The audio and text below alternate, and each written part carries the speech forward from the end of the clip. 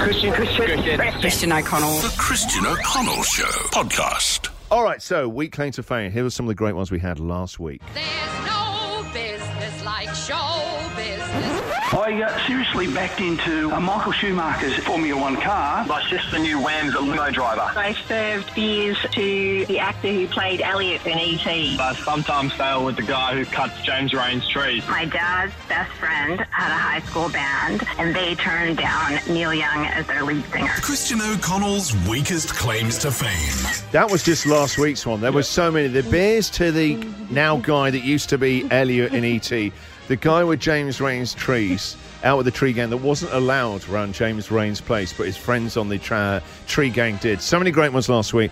That's how it is then. We're looking for your weakest claim to fame. No claim to fame. Too weak for the show. Mick kicks us off. What have you got then? Your weakest claim to fame. What is it? Christian, my weakest claim to fame is I used to work with a bloke who met Elvis's uncle in the early 70s. Take all the hampers. This is amazing. What happened was in the early 70s, he finished uni, and so he's gone take a holiday when he finished uni, and he went to America, and he found himself in Memphis, so they go to Graceland, and they're hanging around, and they see this bloke, and he said he's Elvis's uncle, and they start talking to him. Hang on.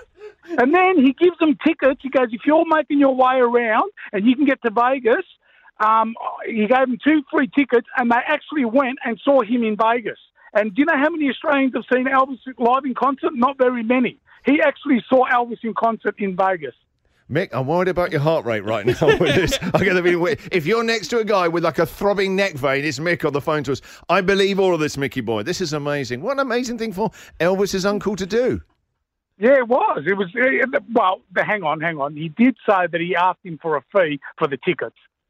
Yes, I think something's up, Mick. I'm sorry. That's not Elvis's uncle. That's called a ticket tout. Probably illegal tickets. Anyway, Imagine that. I've met Powderfinger's uncle. I've met Oasis's uncle. I've met the Rolling Stones' uncle. Or they're going, yeah, I'll get you these. How many? Yeah, that's $2,000, please. Mick, that's a great story. Thank you very much for your call.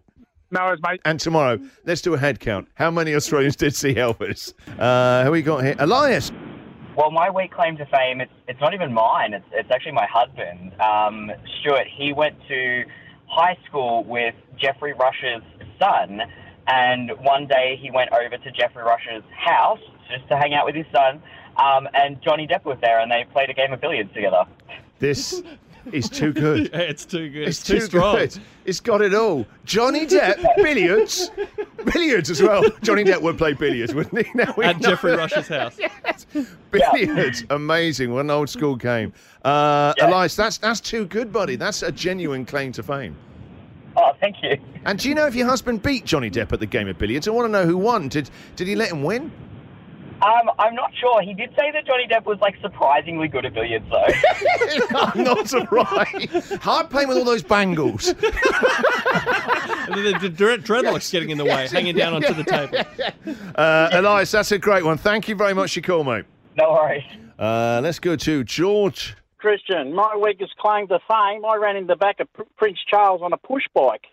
You went into the back. When do we say you went into the back? Do you mean into the back side of Prince Charles, or? No, he was sort of doing the ribbon thing, cutting it out, the new library. Oh, yeah, I mean, those rules are never far from cutting some ribbon somewhere. It's a library, it's a youth centre, Yeah, it's every day for them. So didn't Georgie see a big fanfare of somebody cutting a ribbon in a crowd and think, I might not ride my Ram bike? it there with that milk crate at the front with all that printer stuff. I was just running late on deliveries and I had no brakes on my bike. You know, you put the foot on the back wheel to stop if you had no brakes with the worn-out shoes. I've never done that. Never. I've just gone down this hill and skidded and slammed in the back of it. Do you think your security guards are all like, Swarm! It's got no brakes. But one of the blokes me up and said, "Do you know who that is?" I said, "Wouldn't have a clue, mate. I'm late. I've got to deliver this paper." Yeah, no time for royalty. Gotta love it. Oh, yeah. George, thank you very much for your call. See ya. Bye-bye. Bye. Kylie. I used to listen to Kate Sobrano while I was on the toilet. Who's on the toilet? You are, or Kate Sobrano is? No, I used to go to the loo throughout my work day, and I used to be able to hear Kate Sobrano rehearse and sing. She used to go to a bar and rehearse for the night's show through the day, and while I was working, I used to be able to hear her singing her famous songs. So, did you ever try and bang through the wall and shout out requests? Little bit off at the end, Kate. A little bit, and then flush. Have a lovely Easter, Kylie. Thanks for your call. Thank you. You too. Bye. Christian O'Connell. The Christian O'Connell Show podcast.